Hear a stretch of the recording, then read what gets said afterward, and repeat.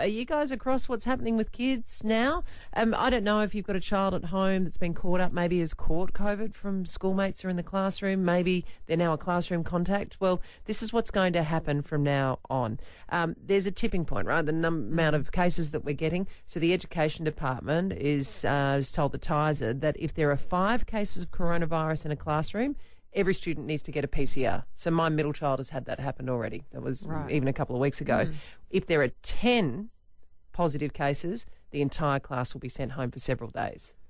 So homeschooling again. Well, I think it's going to depend also on individual schools as to how equipped they are to be able to quickly transfer that particular class's work. It's so rampant in schools. I mean, every parent that I talk to, it's literally, we've got this many kids, missed this many. It's crazy how many kids have it. And the flow-on effect of that is the teachers are getting sick too. So you need to have the teachers to be able to teach the kids. How many cases do you think we have lived through here in South Australia?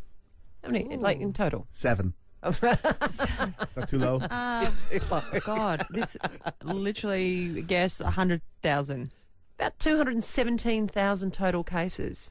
So if you consider that they're positive cases, and you then think about all the close contacts that were associated with each of those cases, that is such a big number of missed work and school and playing hours. The Ali Clark Breakfast Show on Mix 102.3.